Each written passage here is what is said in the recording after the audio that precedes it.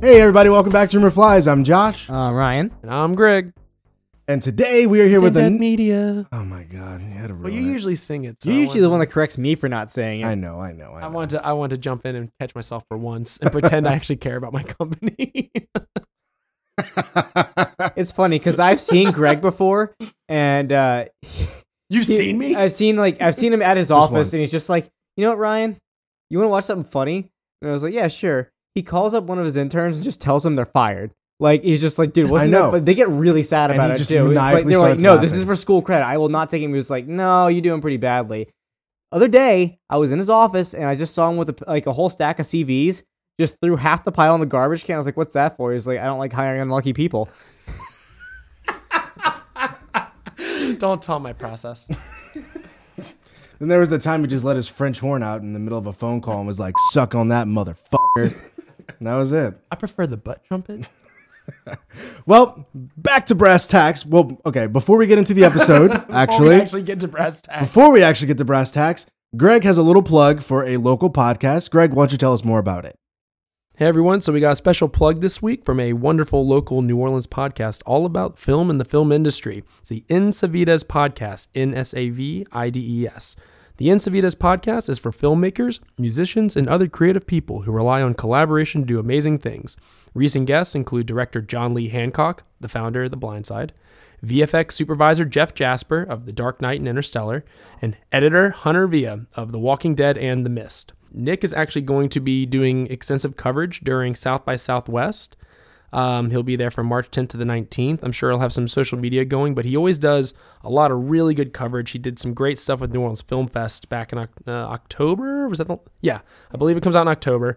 So I remember a few years ago even doing interviews with him. He's a great hustler. He gets out, he hunts down those interviews. He gets really good content and some great people on. Highly, highly recommend his show. He does everything himself, records, edits, tracks down everybody, does great work. So he's a great New Orleans podcaster here in town. Check out the show notes and description of this show for a little more information on where to find him at. Yeah, so feel free to go check that out. So today's episode The is... Ensavidas podcast. All right, thank you. Not that wasn't established already. Today's episode is about sleep. Now, before we get too much into it, we decided that this would be a very, very unique topic to talk about because literally everybody does it. So you people can relate. Yeah, I thought we were going to have a lot more like recurring New episodes this people. season, but we're actually stepping into a lot more new ground than I expected. Yeah, this is some uncharted territory, but this was very interesting. This went very different than the way I thought it was going to go, but it's super interesting. I actually think this might have potential for another episode in the future, but I'll talk to you about that later. Okay. Well, yeah, so just before we get too deep into it, we are going to have a little primer about this because, oddly enough, even though we all do it, we actually don't know a hell of a lot about sleep. And it's a lot more complicated than we give a lot of credit to something that we do for a good portion of our lives. I mean, What is it like? Oh, God damn it. That's one we should have done. depends on how much of a go-getter you are. Well, what is it? Like you spend a third of your life sleeping? It's something like that. Let's go with that number. I don't know why we didn't think of that. Anyway, potential for the next Well, season. you're supposed to get 8 hours of sleep a night. There's Yeah, 24 in hours theory. a day, so let's go with a third. Yeah. Except for those fucking lazy babies. Well, we'll get to that too. So, yeah. Don't be getting any babies, Josh. All right, that's enough. No tact. All right, that's enough. He said it with raised eyebrows, okay? I had to call him out. So yeah, there is, we're very limited as to the scope of what we can get into with sleep because, like we said, it's very much an ongoing study. As silly as that sounds, they study a lot of people who sleep. Yeah, let's hit the basics and then get a little bit less basic. So we're going to start off with a very, very basic concept: what we know about sleep. So I'm going to start off, and Ryan, you brought this up. What is sleep? And sleep is actually a naturally occurring, periodic, and reoccurring state in which consciousness and muscular activity is temporarily suspended or diminished, and responsiveness to outside stimuli is actually reduced. Yeah, and a lot of people fight over that definition alone. That's the most generally accepted one, but a lot of people had a lot of criteria to judge sleep by because there's a few things that it might be compared to it, it's not. Like hibernation? Yes. Or a coma? And what are those two considered pretty much? Like the difference between being in a sleep, being in a hibernation, and Ryan? being in a light coma. Ryan? You got me, fam? No, you forgot anesthesia. Oh, and anesthesia? Yeah, there's You three so of them. extra, Josh. I'm not very basic. So hibernation, okay, since you decided to ruin it, that's when it includes a reduced body temperature and metabolic rate. And a coma or anesthesia is where reversion from the state can be nearly impossible, even when exposed to painful stimuli. Now, Ryan, just kind of off the cuff here, have you ever had anesthesia? Thankfully, no. Both of my parents, they were nurse anesthetists. Yeah. And I luckily have not ever had to experience their trade. I am actually terrified of anesthetics. I shouldn't be, but I am. I was put under once, and I didn't know what I know now. So I was like, yeah, it, it's fine. Not a big deal. And I actually didn't become scared of anesthesia until I woke up from that. Because it's very, very odd to be like, okay, you're going to go to sleep. And then it clicks. And the next thing you know, it's forward in time. It's like a time machine. And you're just like, it's very confusing. I felt very, like my body felt very out of place when I woke up. Well, I don't think I've mentioned this before. I may have, but I'm sorry if I did already. But I think the reason why I don't like anesthetics is because I've had a technical bleed out before where like I've given blood in high school. They used to have like the blood bus, The blood donor truck. yeah, the vampire mobile come by, and then just like they would take blood from young upstrapping boys. So what? Strapping young lads. So when I did it, I didn't have breakfast, and I generally was not of very heavy weight. I didn't eat well either. I was in high school. I was like a 17-year-old high school kid, so obviously I didn't eat well. So when they went to go take the blood, I passed out, and it was such a weird experience because like it's just like you are awake, and then all of a sudden you have somebody slapping you in the face with a bag of ice. And it was scary as shit. And I was like, that's what a bleed is. That's what it's like to go into a coma. That's what it's like to die. You just there's nothing there. And after that, I was like, I don't want to go under anesthesia. I feel like it's pretty close to the same thing almost. Yep, that's what I went through. But so that's the difference between hibernation to go with a coma or anesthesia. All right. So here's the part that now that we've It's okay. You don't have to ask me if I've been under. That's cool. Greg, have you been under? Yes. For what? I had an appendectomy. It was real serious. Most of the time, people don't get appendectomies for funsies, I though. was gonna say usually it's not a good time. No, it actually You don't was just check terrible. off what you want at the doctor's office No, when it you was show not up. fun. It was not fun. But yeah, I've been under. I was so young. I mean, I was in like 3rd grade or 4th grade, so I don't know. I just remember going under and waking up and like not thinking much of it. But now y'all are already making me feel more questioning and terrified of it. So thanks for that. No problem. I don't want to trust medicine anymore. It's Good all right. job. Mention of the podcast. Can I suggest you Infowars.com? That's All where right. they're not trying to sell you bullshit. If I take colloidal silver, I never need to go under again. There you go. All right. So now that we've defined sleep, we can go into some of these details of the process of sleep, including the mechanisms, a few different the phases of sleep and everything. And we're doing this mainly because it'll help us streamline the myths and rumors that we're going to be covering for this episode. So with that being said, we're going to start by talking about the mechanisms of sleep. And oddly enough, the mechanisms of sleep have not been very well understood for thousands of years. The most accepted working model is the two-process mode of sleep, posited by sleep researcher Alexander Borbely. He's Swiss, they just got that weird last names. That was in the early 1980s, so it's not been very long. I remember reading another thing, like one of the Roman geniuses way back in the day decided that the way sleep worked was that when you eat foods throughout the day, it releases vapors from your stomach into your head, which cool down. And as they cool down, that's what causes sleep. So it's really vape? weird. Yes, we all vape. Okay. We get it. Mm-hmm. So anyway, the two processes of the two-process mode of sleep are the circadian rhythm, which is better known by most people as your internal clock or sleep, which controls your sleep cycles pretty much. Like just when you should be up, when you shouldn't be up. It just keeps your schedule for you. That's that wonderful thing where it's like, I need to be up at 6:30, and you wake up and it's like 6:23. Yeah. Oh, yeah. And then just like, I think I can beat the alarm and fall asleep for another minute or two. Never works. Don't do it. Yeah, it's you being like, man, the alarm should be going off by now. The alarm should really be going off by now. What the hell? Did I forget to set it? Did I oversleep? Can we agree that there's no better feeling in the world when you wake up and you're like, oh, I got to be up in an hour. And you look at the clock and it's like 4 hours. Yeah, only Nice. Real nice. only trumped by that midnight pee, where it's just you go back to bed so relieved afterwards. I don't have that issue. Really? I also don't have the bladder of a 12-year-old girl like you and Greg do. That's true. You're missing out. Womp womp. So anyway, the other process is called sleep-wake homeostasis, which is the accumulation of something called hypnogenic or sleep-inducing substances in the brain. So all the things, you have your schedule, and then you have the things that are, time to take your bedtime pills. That's what your brain's pretty much doing. Okay. Yeah. Makes sense. It's a little bit more complicated than that, but we really don't need to go any more in depth in it than we have already. But there is an important note that both of these are actually heavily affected by a person's genes. No, not their pants like you've made before. You've made that joke already, okay? Still, I'll burn that fucking bridge every time I want. We're going to put that next to the swear jar, the overused joke jar, okay? So a big thing that determines how humans actually sleep is the amount of light or darkness that we are exposed to while we're sleeping. You see, exposure to the light stimulates the nerve pathway from the retina in your eye to the area of the brain called the hypothalamus. Now, there's a special center inside of that called... Oh my God, I saw the word and I was like, I don't know how to say it. You got this. Sue? Suprachiasmatic. Yep. Okay. Expialidocious. Okay.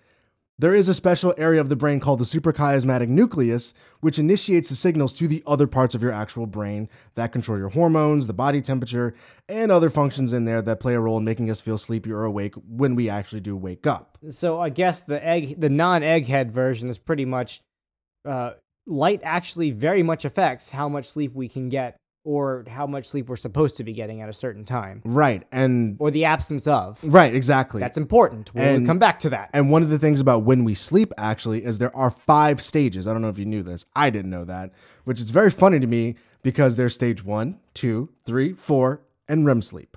Yeah.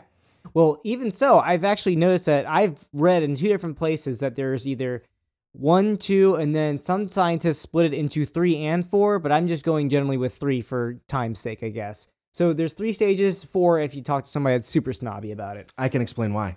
Okay, cool. The reason why is because we spend about 50% of our time asleep in stage 2, actually. Yeah.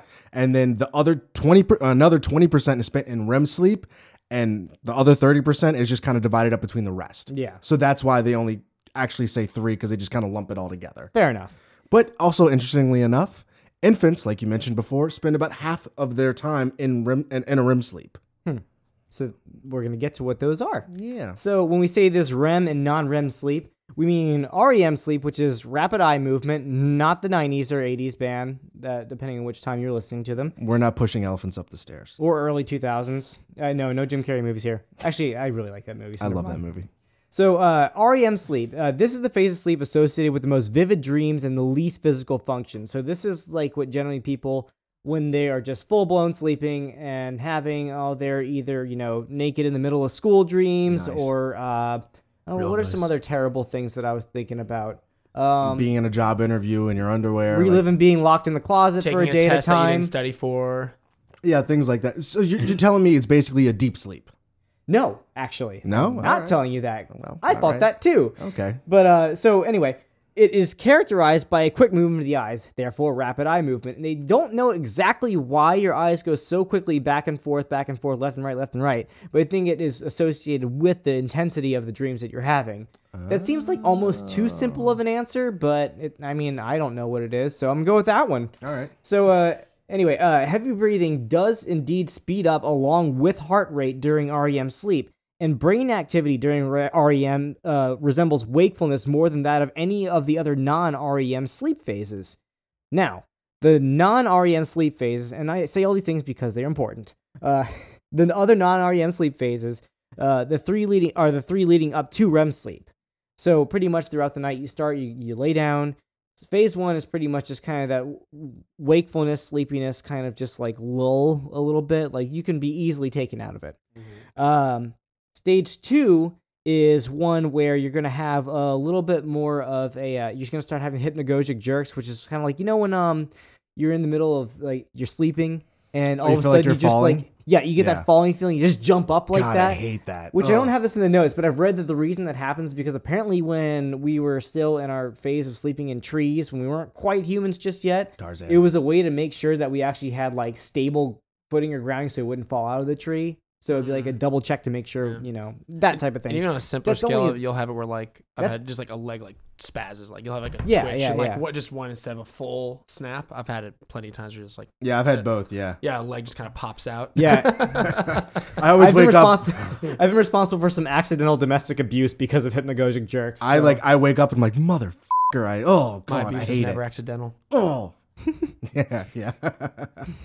because beating your wife is funny. You're a legit wife beater now, Greg. No, it's cool. See, my leg still spazzes out, but I'm like kind of wishing it will. Mm-hmm. So you know what I mean? All right. Nuance.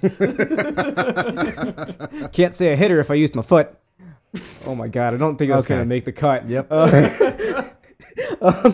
Anyway, so phase 3 of non-REM sleep, is what we know as deep sleep, and dreaming is more common during phase 3 than the other two are non-REM phases. And this is also the phase of sleep which is responsible for something called night terrors or sleep paralysis or the old hag phenomenon.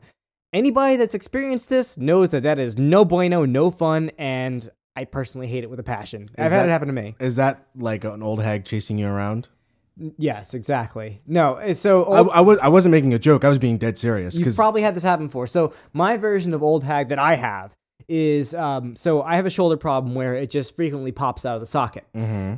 So occasionally in the middle of the night, if I'm sleeping on my right side, which I try not to do, it'll pop out of the socket. And then- However, if I'm in phase 3, because the way sleep works in these sleep phases, they go 1, 2, 3 REM, and then it just goes back down to 1 and back up to 3. So Yeah, it's like it's a cycle. it's literally phasic, like if Yeah. you were to see a chart. So apparently, if I get if I wake up with or somewhat wake up with my shoulder out during phase 3 sleep, I can feel it. I can try to get up. But my body is still in paralysis since all those functions have been shut down. But I'm still conscious and I can't say anything. I want to scream, but I can't. Have you ever had those times where you're trying to get out of a dream, or you're trying to wake up, or like you're like yeah, that's what I was referring to. It's that half nap where you're trying to wake up but you can't do it. Now, Why is it called old hag? I've heard sleep paralysis. I've never heard old hag. because there is a different version. This is getting pretty into it, but it's very interesting. So that's the version that I've had. I don't like it, but it could be worse. Old hag is also what a lot of people blame for alien abductions or demonic entities in the room. It's this feeling where you have this other presence like on top of you, pinning you down. Like, I said I couldn't get up. It's that type of thing where you feel like you have something getting pinned down. And if some people's dreams or mind is vivid enough, they actually see something in the room or they detect a presence on them. Yeah, I've like heard an things where evil people like they entity. see something. I have heard that. Yeah. That's old hag, and this usually happens during phase 3, but it's usually after you're coming out of a sleep, not as you're going into one. It's like after you've gone through one hump of a phase and you're going down or something like that. Gotcha. That's usually how it happens. I would just suggest it's kind of like residuals from the vivid dreams from rapid eye movement, then you going back in and just waking up from that. So it's kind of like this half awake consciousness where your mind is awake, but the rest of your body isn't. Well, that leads us to our next point is why do we actually sleep? And like we mentioned before, there actually is no clear answer, but there is some kind of understanding of the mechanisms, and it is pointed to a few very educated guesses. And this is the last bit we're going to get into before we cover the topics. And very quickly, We promise. yeah. One of them is energy conservation. So when you sleep, your body temperature actually drops by about 1 degree Celsius, which granted isn't a whole lot, but it's your body's way of conserving energy, like it says. And it leads into the next thing that they also believe is physical restoration. So by conserving energy, you're allowing your body to repair itself. And, like it's when you work out, you exhaust the muscles. And when you sleep, it actually repairs itself. So that's another reason why people actually believe that we need to sleep. But It's time for your little fibers to repair themselves and run around and to release that lactic acid. it's little personal band-aids all over your body. Now, and the last thing, though, is that there's been studies where animals were deprived of any REM sleep for as long as 2 months, and there was no significant effect on their everyday life or, what they normally did in their routine. So, like I said, there is no clear-cut answer, But those are the educated guesses as to why it actually happens. I really do like the physical restoration aspect of it. To me, that makes the most sense, but that's just my dumb brain kind of wrapping my head around it. So, you know. Yeah, and also another interesting fact on this is when you were talking about the energy conservation aspect of it as well.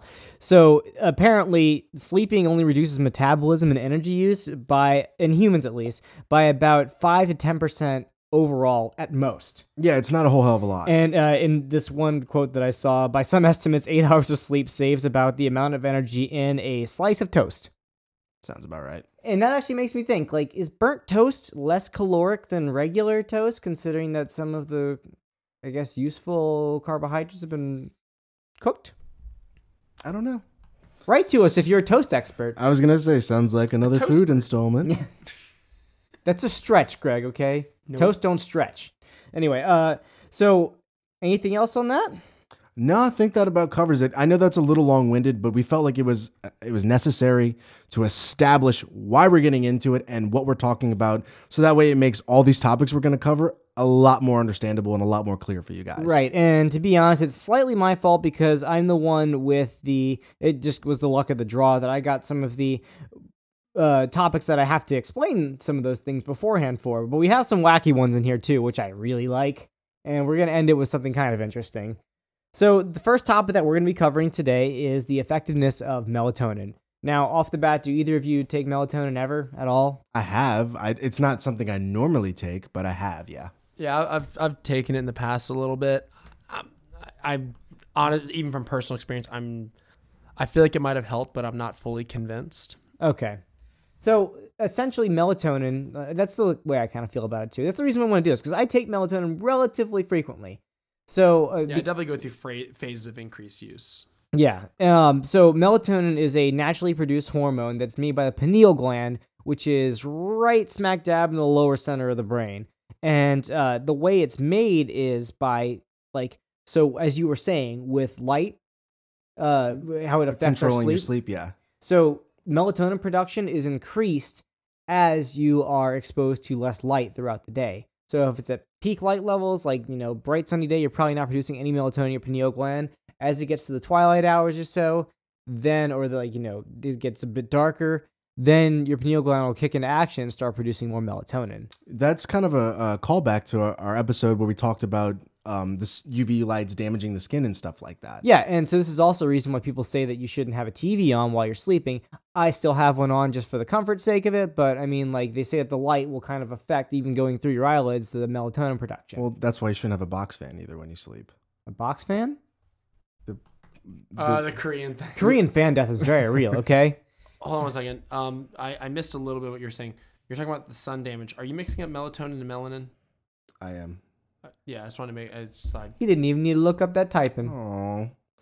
So anyway, what a lot of people believe melatonin is best for, because they make a synthetic version of it too. And a lot of pilots use this for jet lag, but a lot of people also use this as just kind of like an over-the-counter remedy for insomnia. So, and it can also be used for a couple of different things, like a lot of people say it might help with ADHD or cluster headaches or even to help with smoking cessation. We're going to talk about the insomnia aspect of it and just helping you sleep better, get to sleep faster, anything like that. This is going to be pretty quick and dry. So there actually aren't a whole lot of agreeing studies on the insomnia aspect. So what I'm going to say for you is that some studies suggest that melatonin may help with certain sleep disorders, such as jet lag, delayed sleep phase disorder, which is done by, shift work. You have people with jet lag and people that do shift work where they will be working 4 days all night and then 4 days all day. They really don't have the chance for their circadian rhythm to get back into whack. Like that rhythm, that their sleep schedule, they don't have an internal clock anymore because they just keep flipping it all over. I mean, it's very frequent on film sets. I mean, we're frequently doing 10 to 12 hour days, and then suddenly mid shoot, you're a week and a half in, they flip to day for night shoots or night for day shoots. And right. Yeah, we're all over the clock. And jet lag, for anybody that doesn't know, it's when you go somewhere with such a significant time difference that when you get back, you pretty much will be on a schedule that, or even when you get there, your schedule will be what's usually your nighttime is their daytime. So you're tired during the day, but then you just were wide awake at night. Yeah. So it's also been shown to be helpful for a sleep disorder that causes changes in blind people's sleep and wake times, which I feel like would be the people that would need the most of that because blind people don't have light exposure as far as I know. I don't think it goes into the pineal gland after that. So that's something that can be helpful for. Let's see. And studies are mixed on whether melatonin is effective for insomnia in adults, but some studies suggest that it may slightly reduce the time it takes to fall asleep. Now, what we've said here is that melatonin pretty much helps with it helps get you into REM sleep faster. Right. But that doesn't mean it makes you get to sleep faster necessarily. So that's a big distinction where people get it wrong. Yes. So if you want a more restful night of sleep, then you take melatonin. But you're still going to probably get to sleep at the same amount of time that you usually do, unless you take something else like a sleep aid that actually is used to be a sleep aid, like, Ambien or the other ones. I don't know the names. But melatonin essentially is pretty much, it's making the best out of that time that you have. Right. You get the most restfulness out of that REM sleep. So essentially, insomnia, I wouldn't say that you should be taking melatonin for insomnia. You can try, but I don't think it's going to get you very far, according to most of the studies that they've seen lately. So that's just about it. But the interesting thing about melatonin is, of course, there's always safety constraints. So a lot of people say the baby shouldn't use it because it might affect them with, like, you say they're in a lot of REM sleep all the time. They think that putting, more melatonin will put them out of whack or something like that. Not sure. One person, I was reading a HuffPost article, which, not going to lie, not my favorite website, but sometimes they have some interesting articles on it. The term, they had a doctor that said the term safe, in quotations, is used very freely and loosely with this drug. Now, I don't think that it's actually that bad for you because, once again, he used the thing of, like, we haven't done any long-term studies on it, so there's no way of knowing what it could do to you in the long run. But you can apply that to literally almost anything. It has some merits to it, but it's also one of those type of those GMO type of deals. But, like, really, it's endogenous in us, and we take melatonin over the counter all the time, and nothing has really happened. Also, they said the term safe is very freely and loosely thrown around with this drug. Well, considering that they've never found an acceptable LD50 for this, we've talked about an LD50 before in plenty of episodes, I would say that it's relatively safe enough. I mean, to me, the thing I hate about... Not a doctor. Well, the thing I hate about cherry picking like that is you could then say, well, 100% of the people that have drank water have, are going to die or have died at some point. Like, it's just one of those cherry picking stats that, yeah, it's technically true, but, that's not what you're going for. Right. They found a lethal dose of water, though.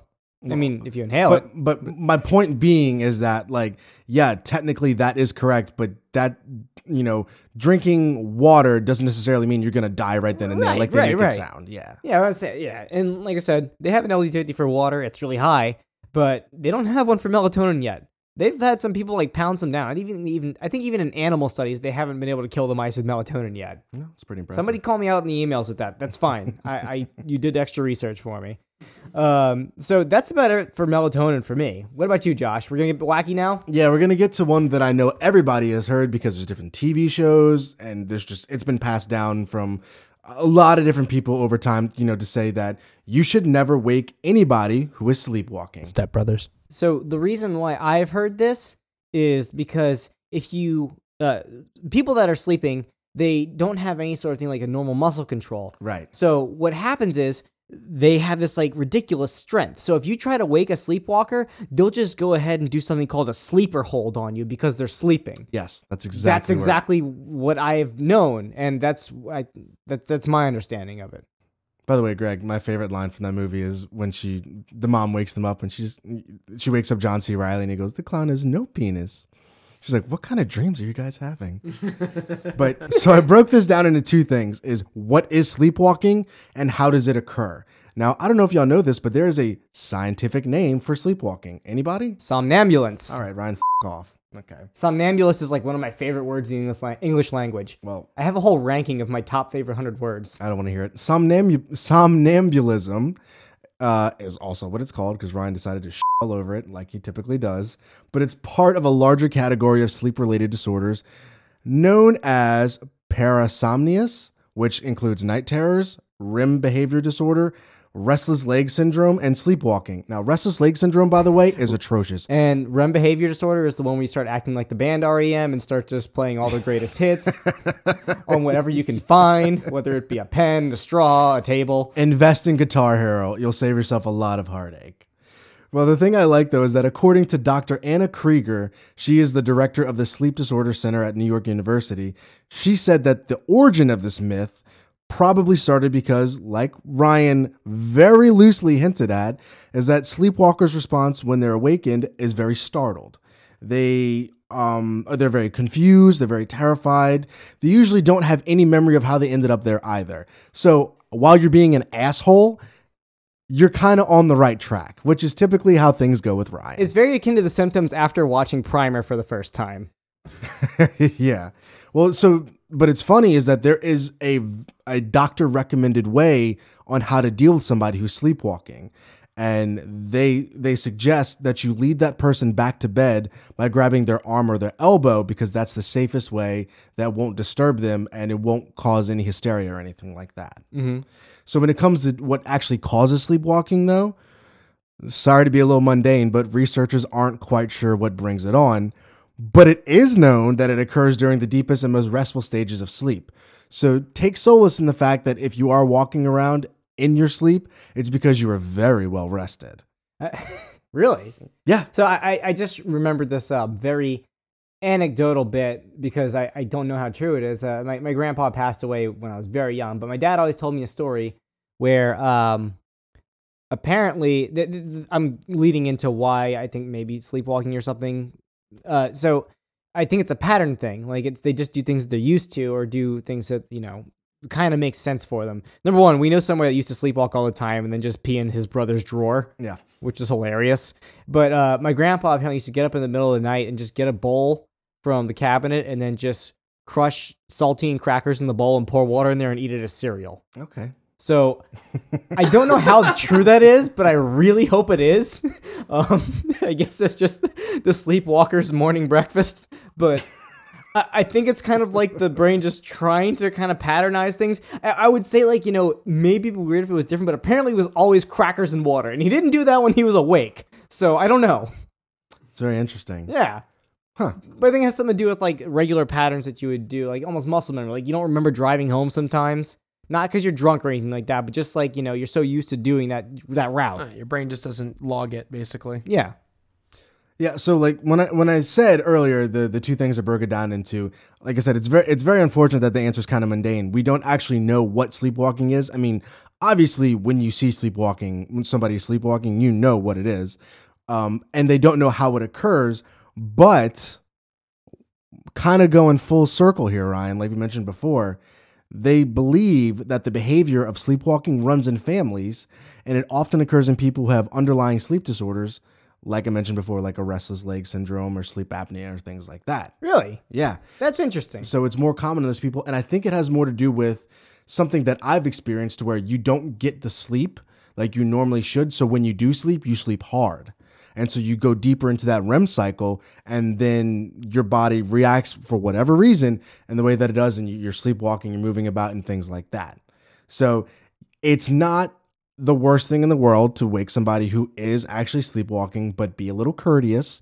Nobody likes to be woken up being shook or slapped or anything like that, or things thrown at them. So if you know somebody that's sleepwalking, just very kindly, would you kindly guide them back to their bed by their arm or their elbow, and then you can go on with the rest of your night. Right. And I don't know how much worth it has into it, but back to, I guess, the lore of sleepwalking is another like reason that I've heard from like, either TV shows or like stuff based in like medieval times or stuff like that, is you're not supposed to wake a sleepwalker because you're going to be talking to the realm of the dead or the realm of the sleeping, just like you'll be communicating with, it's like a sleepwalker is a portal to another realm of some sort or plane. The subconscious ether. Yes. Or other stuff like that. Like, it's something to do with you're messing up the natural order of things. Like they're channeling something when they're doing that, and you don't want to like mess it up and like accidentally abort the whole process as it's going. Yeah, that's just that's a little bit much. I don't know if I can quite get on board with that.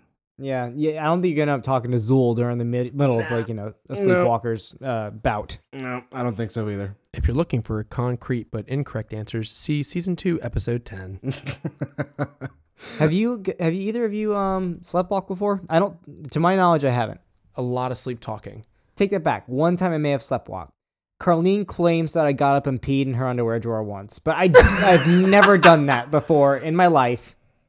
before that to my own underwear drawer or anybody else's. So I think she's a liar. But That's very possible. I've done a lot of sleep talking. A lot of people can confirm it. you have done it? Oh, yeah. Mark and I lived together in Houston for half a year. He said I was sleep talk 2-3 nights a week. Our next Rumor Flies video supplement will be There it Craig's is. night. And Marshall validate it. I've had like 3 or 4 people all say, "Oh yeah, it's like you totally talk in your sleep." We will also double it with the hot water trick. Oh no. Paranormal Activity, Greg. Paranormal tiltivity.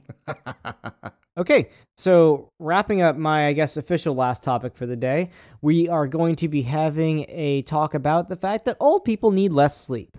It's because they're dying. You're going to get plenty of sleep soon. You don't need any more of that. Drive faster, you're dying. Get to where you need to. You're on a time clock here. Oh, Jesus Christ. Do you remember when we were working at Champagne Palace and there was like, oh man, I probably shouldn't have said where we worked at. I'll bleep that out.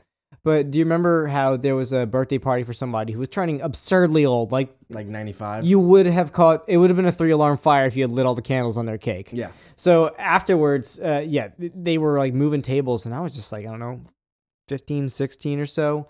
And I was trying to tell them you can't move the tables without permission or whatever. And then I remember one of our managers was like, just let them do it. They're old. They're about to die anyway. Like, I remember I almost got hit with a cane. That was the reason why I was going to him about it.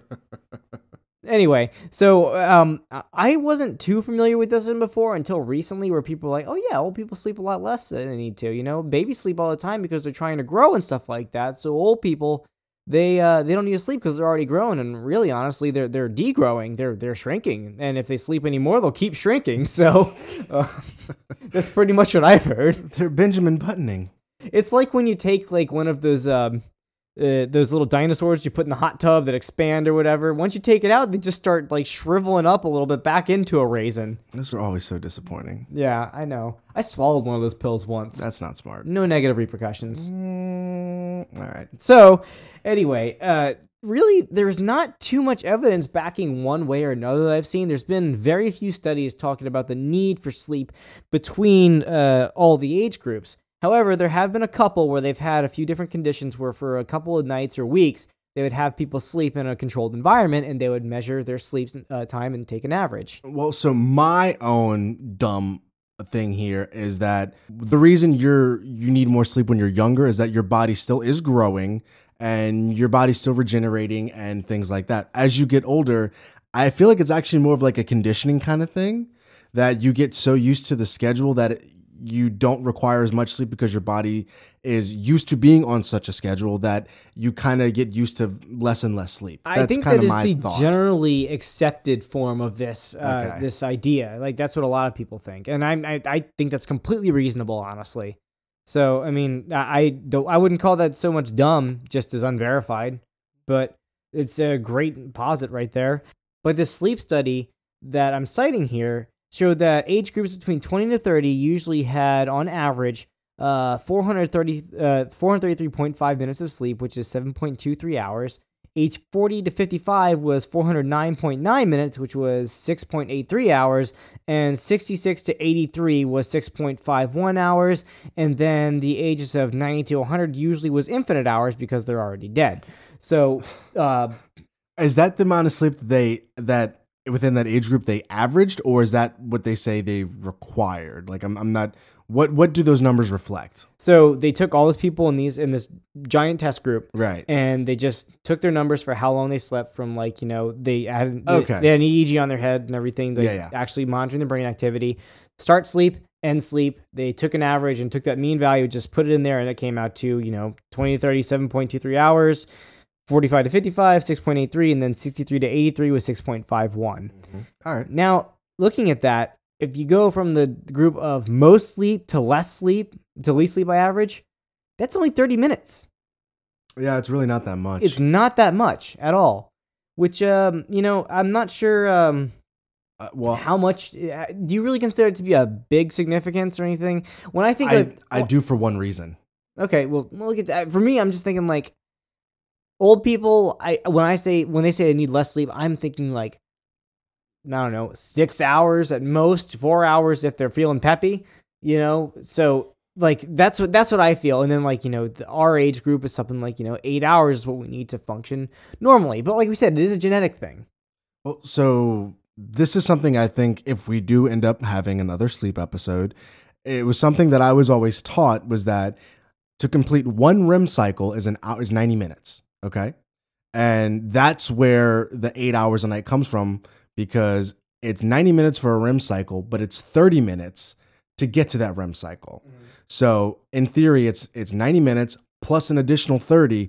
So you start off at 2 hours for one REM cycle, then 3.5, then 5, then 6.5, and then 8. Yeah, I've seen that like some iPhones or like Androids, like there's an app where you can actually time. There's an app called Sleep Cycle that's actually pretty popular. There you go. It pretty much times when you should wake up according to what average sleep cycles are. They actually have it pinned out pretty well. It's either 3.5, 7, and I think 9.5. Like well, a lot of them will do is they'll. I literally mentioned none of those numbers, by the way. 10.5. Sorry. But some of them, what they'll do is you'll put it like under a blanket near you, but not directly next to you, and it detects when you're starting to shift a lot, because that's usually an indicator that you're in stage 1. Right. Yeah. And you set it to a 30-minute window of your alarm. So the moment it starts sensing that detection, if it's within that 30-minute window, the alarm goes off. Number one, almost terrifying to me, the fact that your phone can just detect when when your movements in your sleep are a bit off. Well, like, it's big data technology. I love it, but at the same time, I am too accepting of it to be scared of it. So, anyway, getting to the actual science of it, they also, in the same study, said that it took longer for the old people to fall asleep. Huh. So it also could have been a thing that they may have noticed daylight coming in through their window. It also depends on the environment. This might not be a very good study because this was in a controlled lab environment. This isn't the comfort of this person's own home. I've had to do a sleep study before for like various reasons. I used to the shoulder thing, get up all the time and everything like that. And I had to do a sleep study. I don't think I got a single hour of sleep that entire time because I had, electrodes all over me. I was in a bed that wasn't mine with a pillow that wasn't nearly the firmness that I wanted it to be. I don't think this is actually a very, valid study. Well, to the point where it could be. You're saying that it doesn't reflect the everyday life of the average human being because it's in such a controlled environment, which I would tend to agree with. And at the same time, also to kind of go along with this, going back to light affecting your sleeping habits, people that are older tend to go to sleep earlier. So there might be more prone to light coming in. And we all joke that old people fall asleep at like 4 p.m., which nobody thinks is true, but they could fall asleep earlier to wake up earlier as well. No, yeah, they need to wake up early. They need to vacuum the sheets. They need to vacuum like the drapes, and they need to just go cut the grass with a pair of scissors and stuff like that. But you get it, Ryan. It's one of those kind of tropes about old people, but really, I mean, most people, it came from somewhere, them people saying that. But they do go to bed earlier in most conditions, from what you've seen. I mean, nursing homes are a thing, and people go to bed pretty early in nursing homes. Yeah. Unless bingo goes way over. But it's a fun time. So, like this study, I wouldn't say it's a take it with a grain of salt thing. Maybe some like low sodium salt, like, with a drop of soy sauce. Because it's still a study, and they did find a difference, but it really doesn't seem on average to be that big. However, a 2008 study reported in the Journal of Current Biology in which participants stayed in a bed for 16 hours in the dark each day for several days. So everybody pretty much is like, this is either the best study you could ever be in or the worst. For me, it's the worst, but a lot of people are just like human cats and would love it. I would love it. Just like staying in bed, for days on end, for 16 hours in the dark. Anyway, and they were seeing how much they would actually sleep. And it turns out that younger people slept an average of 9 hours, while older people, they didn't give the actual, in the, brief abstract that I was reading, they didn't give the age groups, but they said young people's 9 hours and old people were 7.5. Huh, that's significantly different. Yeah, that's essentially a full REM cycle if what I said earlier is believed to be true. Right. So there may be some merit to this claim. One scientific reason or biological reason that people say this might happen is because they believe that some neuron clusters in your brain, which are responsible for, everything you do, the ones for sleep regulation may actually degrade and die off as you get older. So your sleep schedule might actually be altered because it's kind of like a broken clock almost. That makes sense. Yeah. Okay. of course, this is still very early studies. Like I said, we don't know a whole lot about sleep. We know some, but we've only come up with a model for sleep in the 1980s. Like that's crazy to me. It's not even 40 years. Yeah. Yeah, and nuts. I mean, Greg, you read a little bit about this. What's your word on it? On specifically which aspect of it, just the old people needing sleep? What do you lean towards? I mean, it's weird because in my experience, actually, I find a lot of early people don't go to bed that early, but that's totally anecdotal. You also live in the French Quarter. Well, this is not even talking about that. France. The French Quarter of France. So all of France.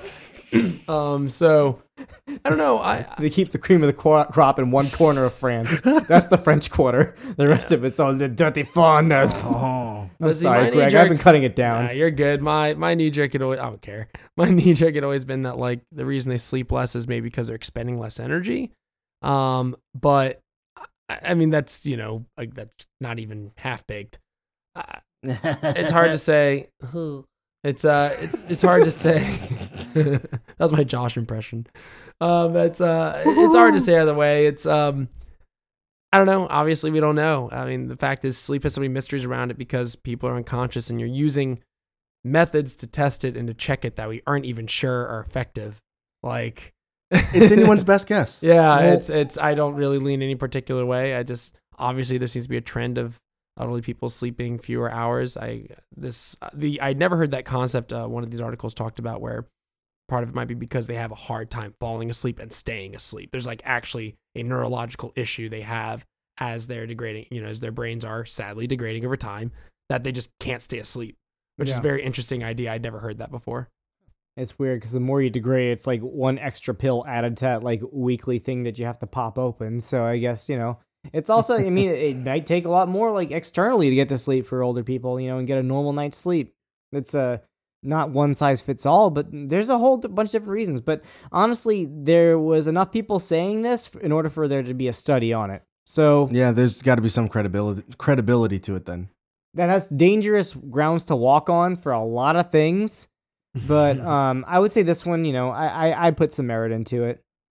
So, Josh, you ready to get onto your favorite topic ever? Oh my God, I hate this so much.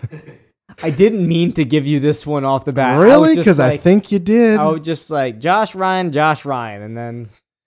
Well, my nightmare, which is our next topic, is you eat spiders while you sleep. And for those of you who don't know, I am deathly allergic to spiders. So I would just say afraid. No, I'm allergic. I am wholeheartedly allergic. And before you ask the next question, I have no idea what spider it is, so I treat them all the same. I just stay the fuck away from them. Fair enough. It's a simple thing. So yes. But what I've heard is like 8 spiders per year or something. I think that's the number that's always thrown around. All right, yeah, there's a bunch of different ones, like a pound, 8 spiders. We'll get to that in a second, though. A pound of spiders. Somebody's ambitious. Yeah. Which, anyway, luckily, and for my own sanity, I was so happy when I read this. Have you found the origin of it real quick? Slow your roll there, Kimosabi. Oh. Luckily, this claim has no basis. And in fact, no such case on any formal record or anywhere in the scientific or medical literature there is out there can there be a case that shows somebody ate a spider. I'm just thinking that'd be the most dick study ever. Like, can you imagine just like a guy, like some like guy in a coat with a board, with like, just a clipboard and a pencil, just like watching somebody sleeping, and a spider just like crawls in their mouth, just like, that's one. Ryan, you need to slow your roll real quick. I'm sorry. I'm just. You need to slow down real quick. I'm just guessing stuff, and also, or somebody like getting up in the middle of the night. The same scientist just watching. Somebody gets up and just like sleepily just grabs a tarantula and just takes a big like bite out of it. It's like 1.5. 1.5. Depends on how many legs it took. I'm gonna need you to honk your horn 3 times and back up real quick, okay? Toot, toot. Yeah, we're gonna get there, okay? So, a spider would not climb into a person's bed, so I'm just gonna go through that. So their typical sleeping area, all right? We're just gonna assume it's a bed, okay? These places, don't offer any food or anything for spiders to eat because humans are there. But what about bed bugs? All right. That's why I said typically. That's not an every person kind of thing. And don't spiders eat humans? Only in my nightmares. I've seen Eight-Legged Freaks. Millions of people. For the record, Arachnophobia is worse. That movie I can't watch. That one isn't even funny. Millions of people have sometime or other watched another person sleep. And as Ryan so elegantly diarrheaed all over, why, after all this people watching while they sleep, has no one ever witnessed someone eating a spider in their sleep? Or a spider climbing into someone's mouth in their sleep? What'd you say? He said that we know of in a very whispered way. That's going to be fun for me to edit. Well, and here's why, Greg, that most likely did not happen. A major deterrent for spiders jumping in your mouth bouncy castle is the vibrations. Our breathing, our heartbeat, and our possible snoring. I snore, I admit it. That would create such large vibrations that these little critters would stay the away from us. I believe there's a Beach Boys song about that. Probably. The reason I'm saying this is spiders use their senses to navigate, and those vibrations would be more than enough to keep them away. And this is the way that, like, in my mind, it makes sense. Okay? So imagine there's a major earthquake going on right now, and you decide that you need to leave your home and you need to go to the kitchen in the Empire State Building in order to get some food. That's essentially what it is. Wait, what? You're in your home where you have things to eat or in the general vicinity, okay? Sorry. So you need to go to this much larger place, which would be us humans, in order to open the fridge there to try and potentially maybe get some food while there is like some kind of seismograph going off and shaking the ground to like an unholy level. Oh my God, that's actually a really cool idea. I didn't even think about that because, you know, have you ever seen how spiders try to communicate with each other, especially like for mating purposes? They build a web and then they pluck the web. It's the vibrations, and take up the vibrations. They are much more proprioceptive than we are. That's I had never even thought about it. I just thought it was just a ridiculous concept in the first place that, like, you know, why would we even go out, or why would spiders be so attracted to us in the first place if they're not in general? You know, most of the time they're out in the middle of a corner. That's awesome. That's like equivalent to like one of us trying to like get a good night's rest of sleep. So we just like set up a sleeping bag in like the middle of a mosh pit, the gathering of the Juggalos or some shit like that. That's exactly right. Like that's awesome. That's just shooting that one down immediately. I like that cut and dry one. Yep. And, you know, it's not like spiders are big fans of string instruments or anything. So, and the last bit I'm going to get to, Ryan, was that while there is no confirmation of where the myth originated from, there is a very, very good idea of where this all was propagated. So, it was Seinfeld, wasn't it? No, it was not. Alex Jones. In 1993, there was a PC Professional article by columnist Lisa Holst. You said PC Professional? That's the name of the magazine. It's about computers, right? Yeah. Okay, just making sure. That's erroneous on all accounts. But here's why. Miss Lisa Holst, she wrote... It's Ann Landers, isn't it? No, thank God. No, because this actually, you'll see why. Okay, this is why this is why I say this for last, because it's so wonderful.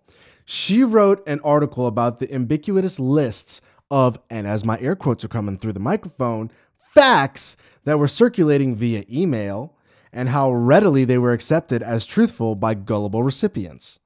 So to demonstrate her point, she offered her own made-up list of equally ridiculous facts, among which was the statistic cited above that the average person swallowing 8 spiders per year, which she took from a collection of common misbeliefs printed in a 1954 book on insect folklore.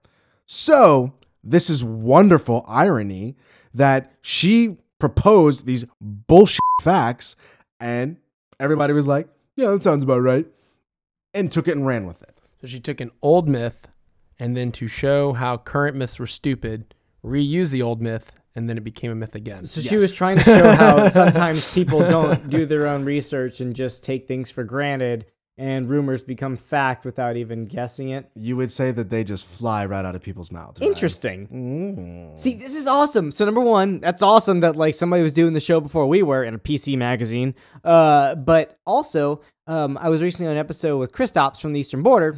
We've already had him on here. Everybody knows him. For his other show, PDRP. and it's more of a political show, but I was talking and I was like, we kind of had this idea that we are definitely not doing anymore. I think all three of us can agree that now. We were trying to think about eventually, or I brought this up to you once, the idea of like PCP? No. Before the election cycle, I had thought about the idea of like, let's put this to the test. Let's make sure that we're not just, saying people are stupid and we'll just go ahead and or misinformed and we'll just go ahead and share anything. And we're talking about making like a fake article or something like that and seeing how far we could make it reach. Right. Now we will get lynched for doing that because fake news now is a very, very big type of issue in the media, like across the world now. So, I mean, I don't think we're going to do that, but it's just crazy like that she actually got to do it and just show once again that, people don't like to have to filter out every little piece of information and try to figure out if it's true or not. They'll just take it. Do you realize, though, how wonderful this is? 1993, there was no AOL. I mean, there was AOL, but there was no mass internet conglomerate like there is now. So the fact that in 1993... I think those are bulletin board systems still. Exactly. I mean, essentially the internet was just chat boards. I mean, that's all it was. And the fact that it was propagated so much, the fact that a lot of people have heard it well before instant messenger. I mean, email was a thing, but it's not like it was very widely popular or anything like that either. I think she may have actually accidentally got it at a sweet spot because she got on those boards and then the .com bubble started inflating afterwards, and that's when it really probably spread. But that's the thing, though, is that she was able to pull this off and being like, yeah, this is bullshit. People don't know what the hell they're talking about. They believe anything. Just watch. And now we're like, yeah, this is a thing that people actually believe and they're dumb for doing it. Yeah, the problem is usually the articles refuting those don't get as popular. No, because it doesn't sell. It's not as fun. It's not clickbaity. Yeah. You don't want to be like, guess how many spiders you don't eat over the course of a year. You'll never believe how many spiders you eat per year. Saved you a click. It's none. Yeah. So that's awesome. I love that. Mm-hmm. That was really fun. And now, the last little bit we're going to get into was something that Ryan was very excited to get into. Not only me. Greg had seen this one before, and he was quite excited. I mean, look, I've heard it before, but we thought we'd end on something we've never done before, actually. It's a little fun segment we're going to do. A little bit spooky, scary. We should have done this for a Halloween episode. Spooky, scary, spooky, scary. You can't sing it for more than 30 seconds or else we get a takedown. Doot. So, anyway, we're going to be talking about, it's a little bit of a back and forth between all of us about something called the Russian sleep experiment. And I honestly believed this the first 3 times I heard it, I guess, Oh, you actually thought it was real? Yeah, I thought it was real the first time I read about it because there was an accompanying picture and everything. I guess to be fair, this is something that I heard about knowing it was a creepypasta. Surprise, surprise, it's not real, everybody. It's until the last paragraph I could see. At the very, very, very, very end, with the lines and all that, it was a little... So what we're actually talking about it's a creepypasta. I mean, I think I can say, I can say that without. Anybody doesn't know what a creepypasta is. It is kind of like almost copy paste, copy pasta. It's like scary stories to tell in the dark, but now on the internet and everybody's seen it and it belongs to nobody almost. Well, the reason I was going to say creepypasta is like I'm just assuming that people understand that it's not real. Like that's why I was going down that avenue. But also as well, yeah, I'm sure most people have heard it. If not, yeah, that's a very easy way of putting what they're the new campfire ghost stories. It's the new Are You Afraid of the Dark? Yeah, essentially. I feel like, Nickelodeon, if they were ever decide to become a valuable network again, they would like reassess the whole Are You Afraid of the Dark and just call it creepypasta or something. I just want you to know that the number 1 children's network for ages like 6 through 13 was Nickelodeon. Now it's YouTube. Oh, wait, have y'all ever read Please Wake Up? I'm surprised we didn't mention that one. I don't think so. Oh, I'll tell you that one after this. Super short. Okay. So I guess like the bullet points of the Russian sleep experiment is that during the 1940s, there was an experiment by the Soviet Union to take some political prisoners and pretty much tell them, look, you can do this experiment for us or we'll just keep you in the gulag. And they said, sure. They said, great. Well, yeah, they promised them their freedom if they agreed to do this experiment for 30 days, for 1 month. And the experiment was pretty much that they had to stay awake for that 30-day period. However, they had assistance. I believe they said that there was some sort of special chemical and the gas. There was a gas. Yes, there was a gas that they used. And I believe that in some of the versions of this creepypasta as it evolved, may have been that they actually gave a name to it. but I don't. I never remember. got the name for it. There was actually another podcast. It's either Stuff to Blow Your Mind or Stuff You Should Know that did a little bit on this. And they kind of went into the science of it. But it was just, I remember reading that they kept like slowly exposing these prisoners to this gas. And it was 5 prisoners in one cell for a while, completely blocked off, light on all the time. They always had cameras in there, and No cameras, just microphones. Yeah, they had microphones, Yeah, and they no also cameras because it was the 40s and that technology wasn't around. Or they had that in two-way mirror. Two-way- They had one-way one-way mirrors and microphones. That was it. Yeah, so that's one thing.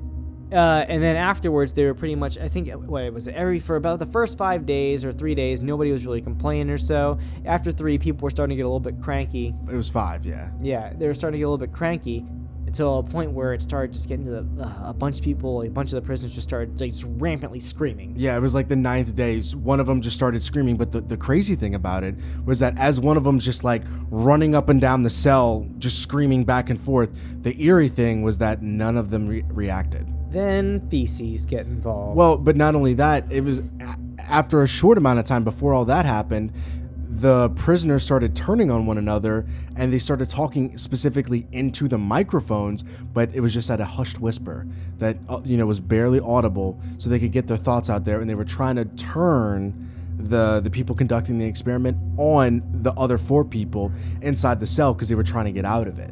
Right, and then they started going German Jackson Pollock on all of the one-way mirrors and covering them with feces and just like gluing. I think they had papers, like I think they still Books. had They had books in there, yeah. Yeah, they started covering that and everything essentially. Kept whispering in the microphones to the point where it just kind of got quiet. And Oh yeah, one day it just stopped. yeah, And that was the thing, was that they thought they were all dead, but they checked the oxygen levels they were monitoring in the cell, and they realized that there was no way these people were dead because there was too much of an output of CO2. Yeah, of the CO2, oxygen thank you. consumption levels. Well, I was were- going to say that everything, obviously this isn't perfect. This is a creepypasta, okay? But this was the logic at the time when they wrote about it. And this wasn't written in the 1940s. I guess we should also mention that. This, it was a relatively, recent This thing. was found after the fall of the Soviet Union. Yes, that's exactly it. And but that should be established that they thought they were dead because it was eerily quiet.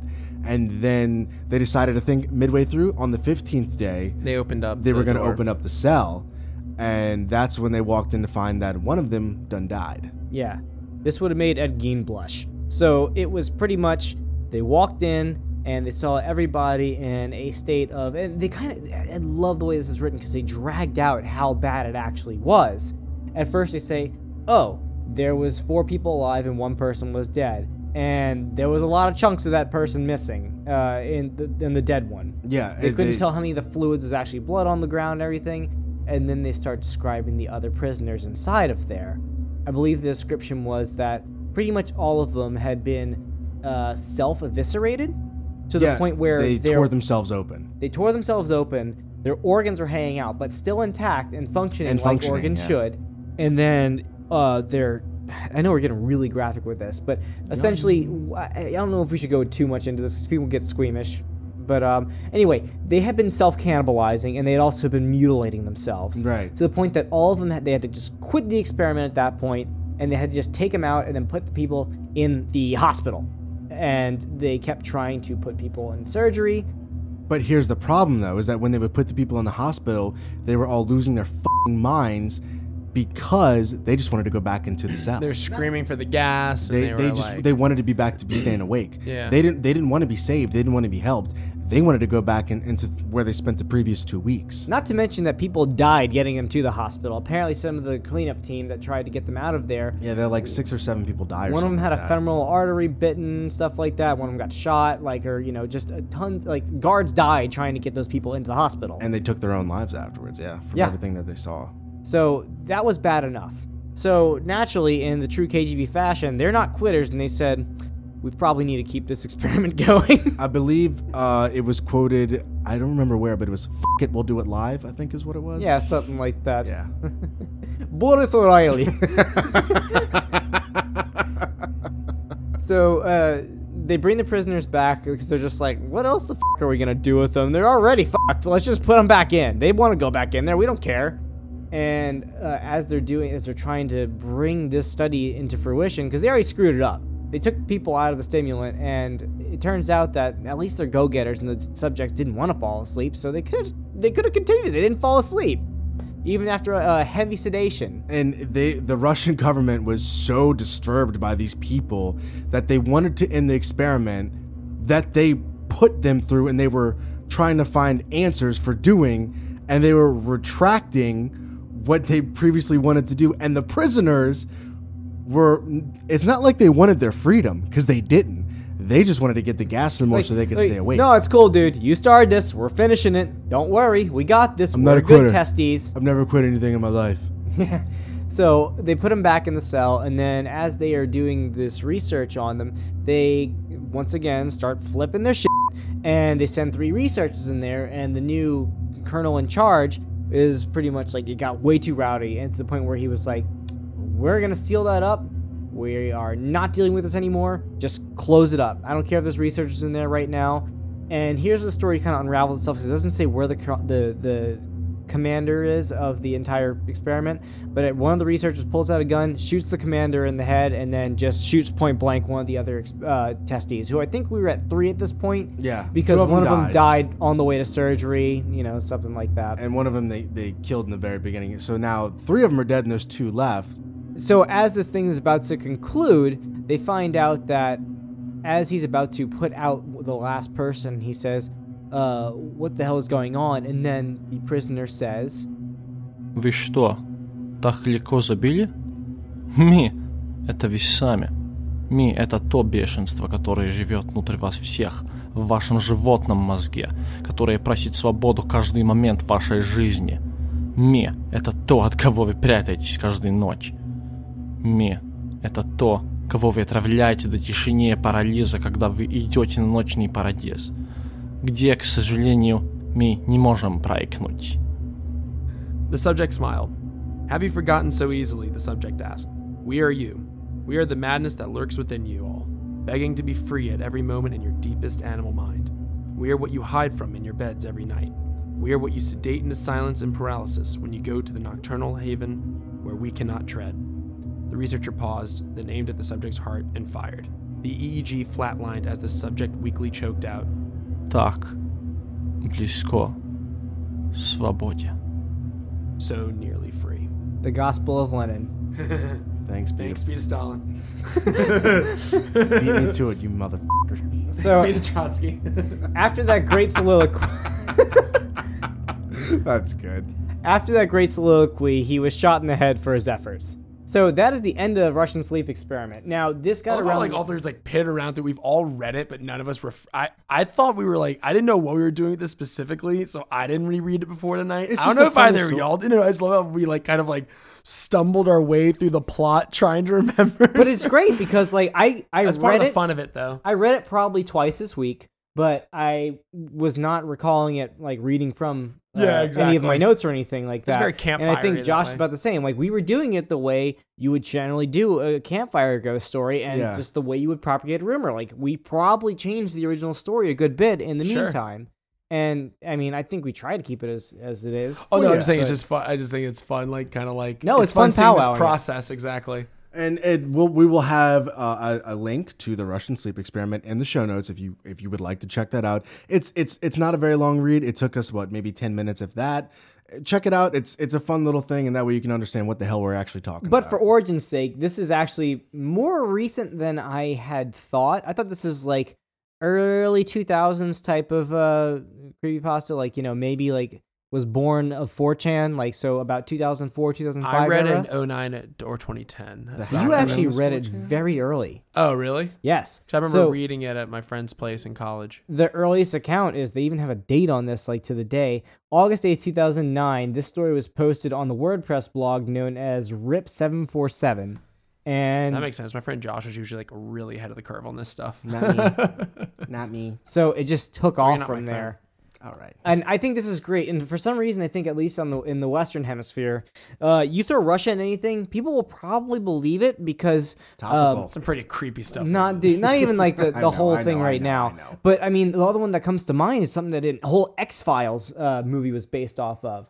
Oh, that's a very good point. Yeah. I Yeah, didn't even think about that. the whole thing with the dog head being and like the monkey heads being taken off and like, kept in, that's older than the sleep experiment. That's older. But the whole like idea of like all these crazy things, because everything the KGB did was locked up for so long. So like, every now and then you can just be like, you can probably get away with saying there's New Grimm's fairy tale that came out and probably say, okay, that's it.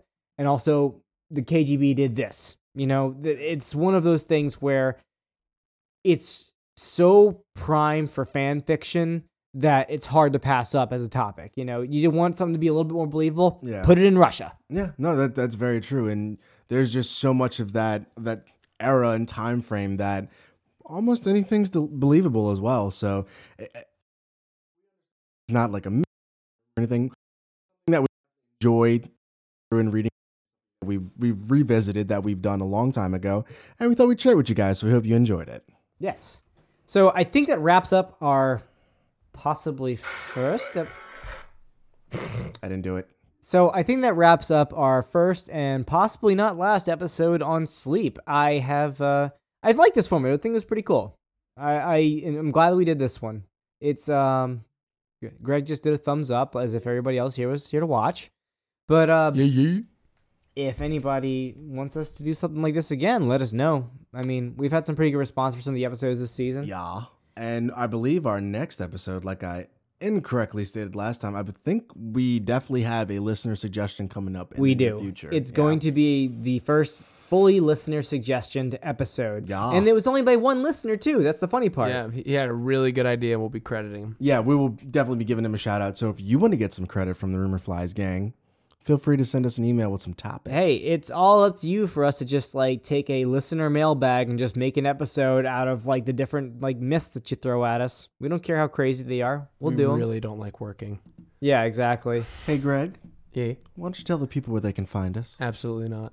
You can find us at rumorfliespodcast.com, rumorflies@gmail.com for We any tell 'em about questions Google or Plus. suggestions. Google Plus for that sweet, sweet SEO. You can find us at rumorflies on Twitter and Instagram. Instagram, facebook.com/rumorflies. Am I missing any? Nope, just the part where you say, please leave us a 5-star yes, review. please consider leaving us a review on iTunes. 5 stars would be preferable. It's also a great place for telling us what you think of the show, some of your favorite stuff about it. We do read every review that comes through. So thank you very much for all that you have. Thank you in the future for those of you who will. Thanks, you guys. So I think that about wraps this episode and everyone up. Oh, and make sure to check out the why are next you Savitas wrapping people podcast. up? I wrap everyone up. I'm mummifying. Mummy. But yeah, once more, make sure to check out the Insavidas podcast, Nsavides. If you look up the Insavidas podcast, it very quickly found, but we'll have, again, links in the show notes and description. It was low-hanging fruit. Nobody else wanted that name. It's pretty It's very specific. All right, Rumor Flies. Well, thank you for hanging out with us on this episode. As always, I'm Josh. I'm Ryan. I'm Greg. We'll see you guys next time. Happy birthday, Greg. Bye. Bye. Thank you to Kristaps from the Eastern Border for the Russian voiceover. This episode's closing song is Sate by Morgan Greenwood.